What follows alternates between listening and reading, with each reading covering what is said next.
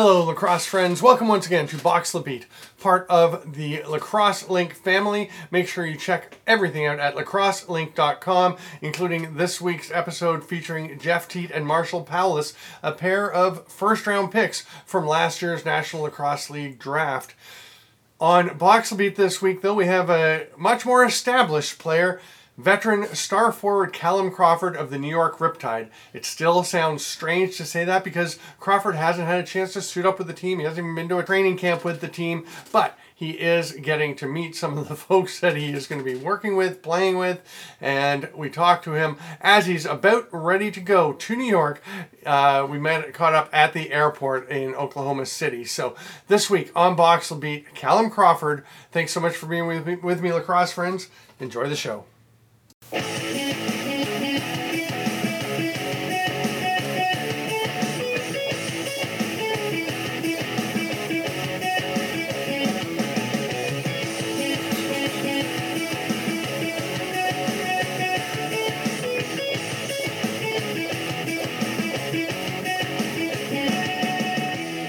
Very excited to have Callum Crawford back on the show from the airport as you're getting ready to do some traveling. Not how we planned it. We have to juggle around the tech, but we made it work. Welcome back to Box La Beat. Thank you. No, it's good to talk to you, my man. It's some normalcy in my life again, and it's nice. Isn't it fun to just talk about lacrosse and with lacrosse folks? Yes. Now, luckily, I've been in the state of Oklahoma, and COVID has been a very light thing out here the whole time. Great thing to do for being in the lacrosse business. But so I've been able to be around lacrosse lots, but it's a lot different to be around for yourself and your own playing aspirations and career than coaching and running a program. Right. You've had some other guys there, though, right? Didn't Jake Fox come there, or who all have you had there? Yeah, Jake Fox was out here just to train and work. I've always mentored young guys and tried to help them in some of the off field stuff, training and stuff like that. So a bunch of Ottawa guys. He was out here. Tyler Thompson's been out here training with us, getting ready for his rookie season. And I want to talk about all the Ottawa stuff down the road a bit, but as you said, we're here largely to talk about you and your aspirations, your playing career, which obviously, like everyone, have been put on hold. And how do you feel about the fact that you're going to actually do some things with your NLL team now? It's nice. It's refreshing. I, to be honest, forgot what it was like to be a player for a bit there, and a little nervous. I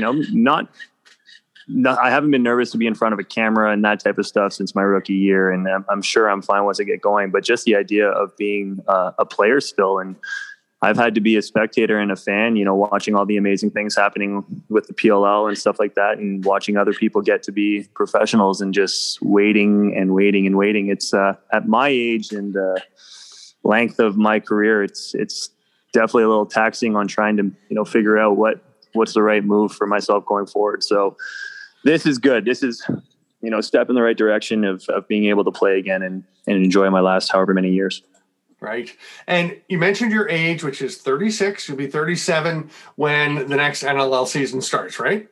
Yes, that is correct. So and you've mentioned, your professionalism. And one of the things to me that has allowed you to have success well into your 30s has been your professionalism, your preparation, and being in shape, being ready to go. And I'm curious how you've maintained that over what's been challenging for everyone with the pandemic, and not really knowing when you're going to be able to play again. Have you felt like you've been able to keep your fitness, keep your sharpness? Are you working close to it, or where are you?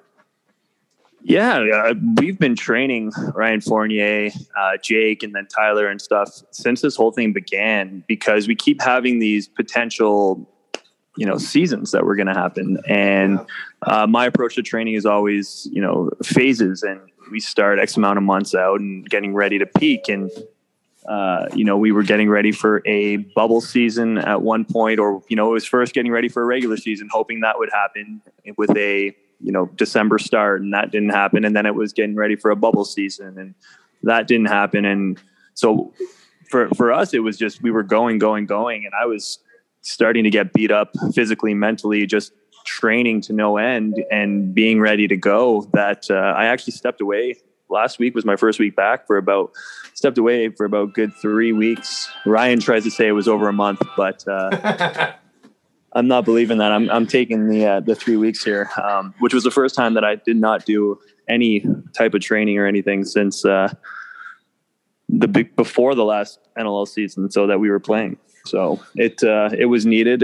I'm rejuvenated. I'm excited to just be an athlete again. So great to hear. It is challenging. I was a international level rower in my earlier career, and yeah, I mean the training you talk about, the macro cycles and micro cycles, and preparing yourself in waves and preparing for your peaks, and which is different for a sport like lacrosse where you're playing regularly versus in rowing. We'd really kind of train through a lot of regattas and build towards either our world championships or nationals, whatever it was.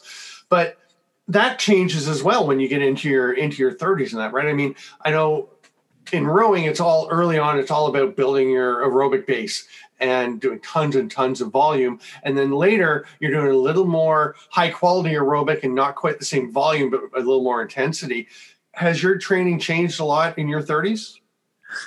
Not a lot. For me, I can judge whether I'm still there or if I'm going to be athletic and good based on how I feel through movement. And I don't necessarily lift the loads that I used to. I'm not trying to, pick up skyscrapers and stuff anymore that I would have when I was younger, but I still do a lot of jump training and a lot of, athletic footwork and cutting mechanics and all this stuff that I've always done that doesn't involve the weights. I still have a weight regime. I just don't push myself to no ends like I did then, because the spine treats it a little bit different these days. But for me, is if I still feel young, I'm probably going to still be able to perform to my abilities, because my game has always been based off athleticism. I've gotten more intelligent as a player as I've gone through this, but still everything for me has just been athleticism. So that's how I gauge whether, am I still athletic in the gym? Can I still jump and move and do all these things that I used to do? And do they feel all right? And so I always train that way to, if I can train that way, I can play that way. So that's still been my way of training. It's just not necessarily as vigorous of a weight regime as it used to be. And that's a smart approach. And it's obviously working, or has worked for you up to this point, because one of the things that is amazing when you really do a deep dive into the numbers for your career, you've had success throughout your career and all your stops, which have been, a fair number of places you've played. But Banesh is more than me now, I think. Banesh is ahead of you for sure. And I know there's a few others. I think Matt Giles may be the record holder. I think he was at about 11 if you count teams he went back to. But Dawson's got to be up there too. Yeah. So anyway, in your career, you've had 5 seasons where you average 6 or more points per game. And I don't know if you even know this, if how much you look at stuff like this. Probably not a lot is my guess. But 2010, you averaged exactly 6 points per game for Minnesota. 2013, 6.8 points per game. You had 95 points in just 14 games. 2016, you go to Colorado, and you averaged 6.4 points per game with 115 in an 18-game season.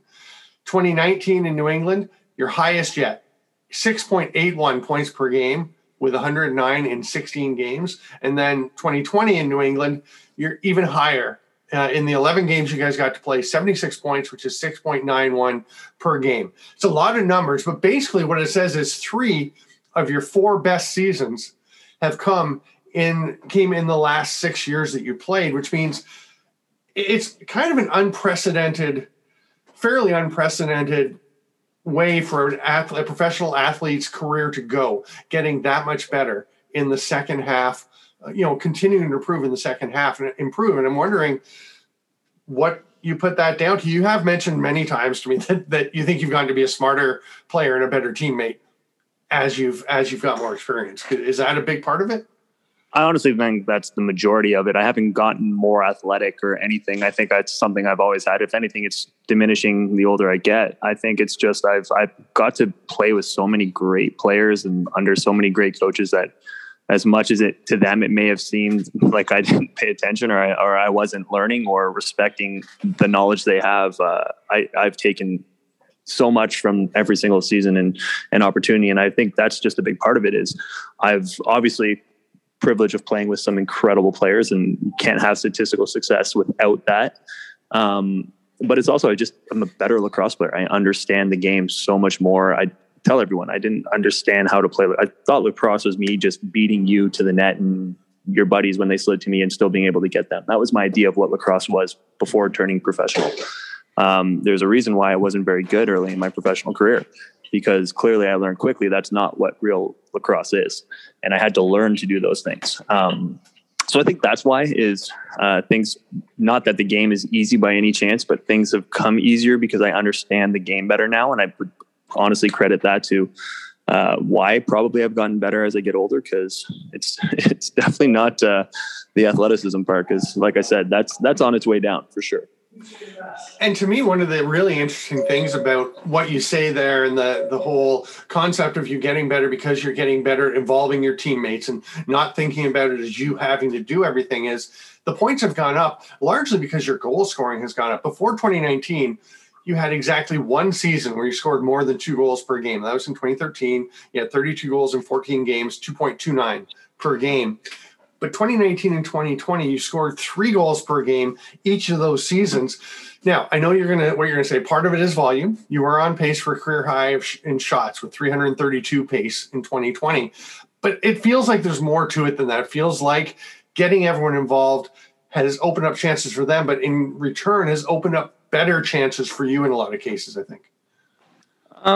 That's definitely part of it. I know in Minnesota, how many years did I play with Dinesh? I understood that he was at that time and one of our greatest goal scorers in league history. Right. How do you not feed that guy the ball? And then I got to play with guys like Kale Matisse and Shane Jackson and other guys who were just so incredible as well, that I think, for me, it was, I have the ability to give those guys the ball. They could score, and it was probably less feeling like I had to do it or asked of me if I had to guess. That was part of it. And then going to Colorado, when I was recruited there as a free agency, it was recruited there to be behind Jeremy Noble and support Adam Jones and support John Grant Jr. So that's where, I've always been a ball distributor, but I tried to take that to another level because that's why they wanted me to be a part of that team, was to support and play under those guys. And I did have success there and stuff, but that was probably part of it. When I was brought to New England, I was replacing their main guy, which was obviously Kevin Crowley's there, who's an incredible goal scorer. But I think that was part of it as a confidence thing was, Sean Evans is, if you look at our draft, probably the best player of my generation of those years all the way through. And I was traded for him. So expectation maybe, for me was, to do a little bit more myself. And I think that's where maybe it all just kind of came together. And again, it's guys putting the ball in the net. It's guys doing such a great job of giving me opportunities to be successful. I played with Tyler Digby. I think anybody that's played with Tyler Digby can tell you that guy creates space better than anyone they've ever met. So there's so many things that go into it, but sometimes it's also just the ball's falling and you're not necessarily doing anything extra or better, and just the ball's finding a way to get in the back of the net. So that brings us to your new club, the New York Riptide, and what your role is there. What is the role as you understand it, or as it's been communicated to you? Because obviously you're going to have Jeff Teat there coming in as a rookie. You've got some talent around you, but it's definitely obviously a second year club, younger, newer club.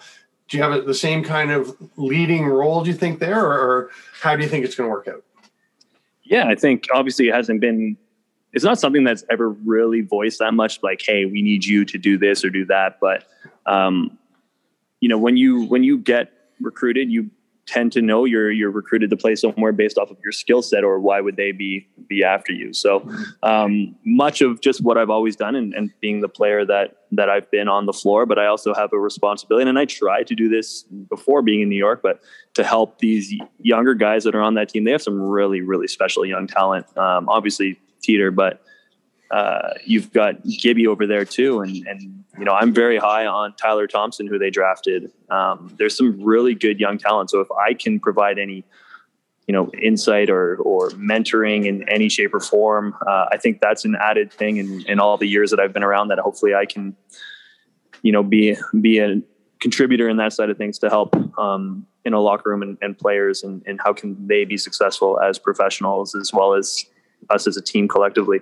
But on field playing wise is, for me, it's just it's always about making the right play. And if the right play is passing the ball, if the right play is setting a pick, as much as, I think the word is I don't set those, but when it's the right thing and whatnot, that's always going to be the play. I don't think anybody's on there or should be on there just to do one thing. And I think it's always, it's our jobs as players. And if we're the guys with the ball more times than not is the right play. The right place to shoot the ball, shoot it. If the right place to pass it. So I anticipate that's what, they wanted of me in New York and what they want of all their players. I think it would be fair to say you don't set picks the way that Tyler Digby does, but who does really, right? Yeah. And we saw what happened the one time I tried to set one and that didn't go very well. No, for sure. And I had to play off ball for my first 4 years of my career. I got to play with Jeff Zwicky and Luke Wiles, and I know how to do it. I think I believe I'm more of an asset when I'm carrying and distributing and whatnot, but I'm always going to do whatever is needed of me, and I'll do it the best that I can. And as long as, I'm contributing in a positive way, I'm excited to be there. When you joined the Riptide, and it's been such a long time since things were really happening, so it's easy to kind of forget. But at the time, you were leaving a team that had finished first in the league to sign with a new team that had played one season and won one game in that season. And I remember hearing an interview and you said, hey, I want to go and I want to win a championship and, make this a very successful club. And for those of us on the outside looking in, leaving the first place team to sign with the last place team just doesn't look like the best way to go about winning a championship. But what was your thought process in terms of being able to win with the Riptide with the way it was configured? Yeah, for sure. It wouldn't make sense if we said everything was just about winning. And for me as an athlete, every time I play, and it doesn't matter whether it's lacrosse or it's pickup basketball or it's, we're doing a competitive training drill between the young guys and myself in the gym, I have to win at everything I'm doing. It doesn't mean I'm going to, but mentally I hate losing so incredibly much that everything I'm going to do. And I knew that going there is I'm going to do everything I can to hopefully win. I hope I can have an impact to lead that team to that by the time I retire. And that's the goal, and is to do that. But for me to sign there, it's so many more things than just winning. Was to be a part of growing something. The conversations I had, not only with management, but ownership and what they want that organization to be and how I can help it get there. Life after lacrosse, and it being a place that I can hopefully be a part of long past my retirement in some shape or form, in building box lacrosse in Long Island and all these things. So there's so many things that go into that decision beyond just winning. But for me, I get to know, I'm incapable of coasting. I'm incapable of just showing up to pick up a paycheck. I just don't have that ability to not compete every time I step into something.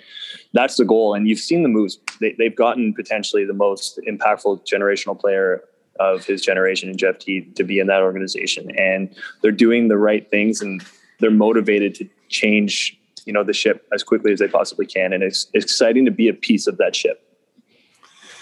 I want to talk, as we alluded to earlier, about Ottawa. You're from Stittsville, technically, right? But in which part of Ottawa? I'm from Gloucester. Is that wrong? You are Gloucester. Okay. I'm from Gloucester. I moved and lived. So I guess whenever you fill out the NLL paperwork, you have to put your address, and everybody just assumes whatever. Okay. There was a time where everybody thought I was from Calgary because the address I was living at was a Calgary address. So okay. No, I'm born and raised. I'm a Gloucester product. Okay, there you go. That makes more sense. I saw the Stittsville thing, and I thought, I should have checked beforehand, because I know I have seen some, and I've just said that is not where he's from. But I fell for it. So anyway, it's Gloucester. All Ottawa. It's all Ottawa. You're a Gloucester guy, an Ottawa guy. Ottawa in that area, or lacrosse in the national capital area, just seems to be on the rise. You've been a big part of that growth.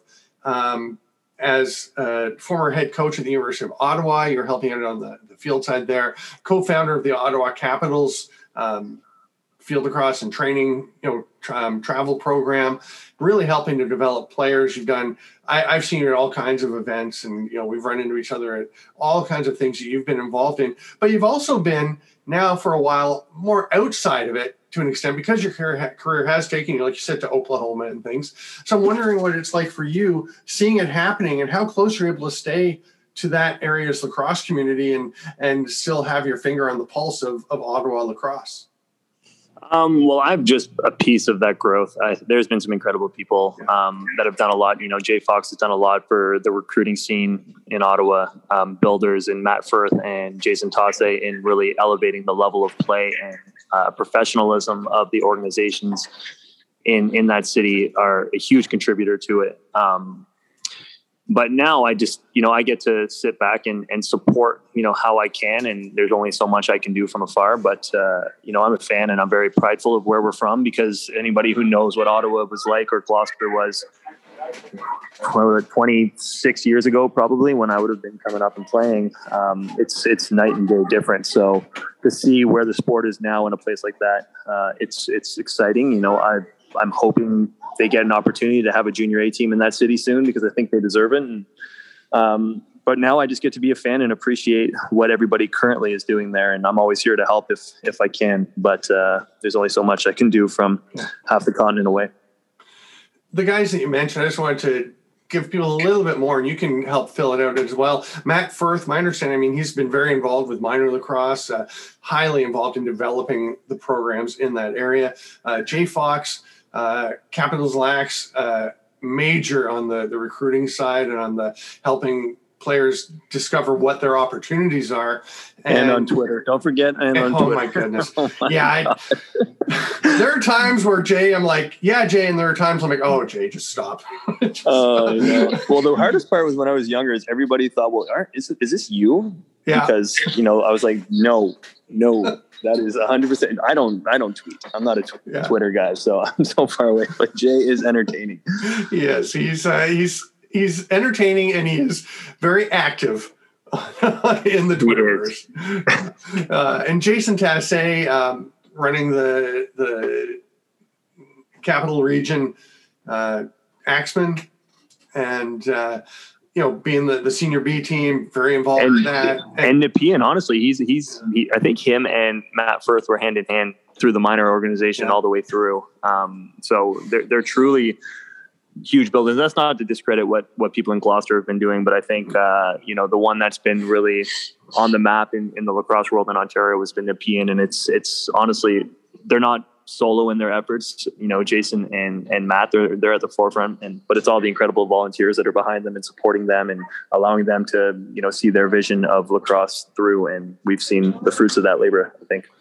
And it really is paying off. I mean, you mentioned some guys, Jake Fox has been there training with you in Oklahoma, and he's obviously on the Riptide roster and being a second-round pick. Ty Thompson, another second-round pick. I haven't heard him called Tyler before, but you know him better than I do. So I'll go with you with Tyler Thompson, another Riptide draft pick who's come up from the area. Ryan Fournier, and there are other guys. I mean, just recent news like Jordan Trache being part of a trade with the Panther City draft, who came up in the area, and people started to know him. Some folks who hadn't seen him earlier, saw him at New Westminster and think, oh, he's a Western guy. No, he's from the Ottawa area. And there are just so many. Aaron Forster, Sam Firth, Nick Finley. Yeah. So all kinds of guys who are making their way in the professional game. That it's pretty exciting to see, and I know you're excited about having some of those guys potentially playing with you in New York. What I don't know, is there anything that stands out for you as kind of a turning point for Ottawa when things really started to click?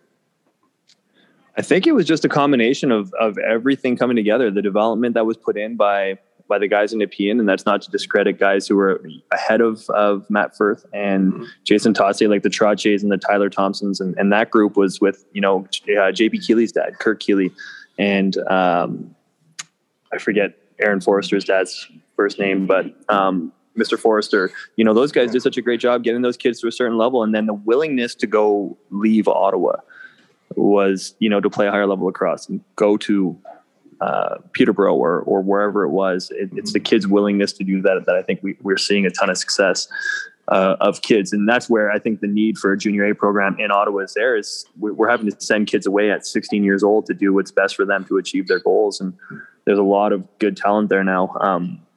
But yeah, it's, I don't know if there's one turning point. I think at the same time, we were able to get a club program to help kids get to college in Ottawa. Before that, everybody had to go play in Edge, which was a 4.5 hour drive each way just to practice and stuff. And that's, Edge is such an incredible program. It's not that it wasn't worth it. It was just, it's not realistic for most families. Not everybody is a lacrosse nerd like Jay Fox and willing to drive his kids to the moon and back to get to where they need to be. Which it takes, my mom was one of those parents too, take us wherever it was needed to be, but it's not realistic for everybody. So I think the combination of having a club program in Ottawa itself to help kids in the recruiting aspirations, as well as just some great minor development and junior development and everything kind of all happening at the same time, I think was just the breakthrough to kind of get kids where they need to be and on the map, because the talent's always been there. It's just whether they were going to get the opportunity to shine or not. You mentioned JP Keeley, who's another guy that I missed. I knew we were going to miss some people, but JP, absolutely electric talent. And of course, his younger brother, Corson, who is in the draft this fall and, could be a first rounder. There's a lot of lefties in that sort of just past the very top group. So it's hard to say where that'll fall, but so much talent, like you said, and it's going to be interesting to see how things go from there. From here, speaking of which, what's your next step? You're heading to New York right now as we speak, right?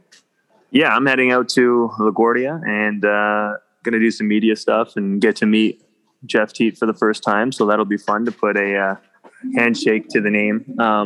But yeah, no, just heading out there. And then from there, I head to Colorado Springs for a club tournament for my teams out here. So I'm kind of all over the place this week.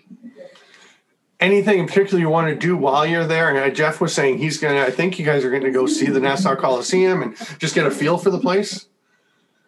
Yeah, we're going to be doing that. What else are we doing? I think we're going to be some other media stuff. I thought maybe going to one of the hospitals and stuff, just getting involved in the, into the community is going to be good. I think we're doing a clinic with a group there, which will be fun. And nice. Just to be honest, just to be a part of this organization, because, since this has happened, I haven't done anything NLL wise. So I'm just excited to step foot and be a professional lacrosse player again for the, couple days I'm there. Sounds great that you're getting to go there. And I know we're all excited for the season to come again. And I'm certainly excited to see you back on the floor, because you were playing so well. I mean, the last couple of seasons that you have had, I think people get normalized and just think, okay, yeah, Callum's playing really well. He's been, I think a lot of people, if not most people, would say the top player in the league over the last couple of seasons, which, to go back to my early point, is not really normal for someone in their mid-30s, right? To kind of elevate to that level. So I'm very curious to see how it is for you. I'm sure you're curious to see how it is when you step back on the floor and how it is just jumping in. Yeah, no, for sure. It's that question mark. Do you still have it and whatnot? For me, with some of my best years, I think you less see people maybe peaking at their older ages versus kind of just staying consistent through. I think Dan Dawson has been great all the way through, and he just was better at it earlier on than I was. Shawnee, he's just better at it earlier on than I was, and all these guys. Junior was still ripping it up at 36 years old. Just he was always ripping it up. I think that's just kind of the differences. It took me a while to build up some steam and get going and live up to athletic potential, and I think the hard work has given me some statistical success over the last few years, and it's rewarding, but it's all for none if we can't put together a championship and stuff like that. And that's where I talk about just that competitive desire. It's easy to say I want to win, but just anybody who knows me as a human being, from the littlest thing of having an argument with you, I'm unwilling to lose. And that's where I measure success so much off of championships. And, yes, some people sign and go to pursuit the other way. They try to sign at the best opportunity they could to win one. And for me, it was a total package of having the opportunity to help build something and be a main piece to, if this team does have a chance to win a championship, knowing, I didn't just ride someone's coattails to get it, that I had an opportunity to be an impact on why they won. And you mentioned a bunch of guys who were great players for a long time, and maybe the exemplar of it, of course, John Tavares played well into his 40s and was at a high level pretty close till the end. So it's not like you're done. You could have some time, especially given the way you take care of yourself. Definitely not playing to the time that he did. I promise you that. Okay. One of two things: my body will fall apart, or B, my wife will divorce me. But no, yeah, he was incredible and just always incredible. And it was fun to be able to watch and be a part of our sport when you have such incredible athletes. And we're seeing it now. Lyle Thompson's going to be doing this all the way through until he's 40 and whatnot. So there's some incredible talent now in the league, coming up in the league, and all these things that it's just fun to be a part of. It's always great to catch up. Appreciate you taking the time while you're in the airport, and I'm glad we were able to work it out. Safe travels, and I can't wait to run into you at a rink again sometime. No, for sure. I look forward to it.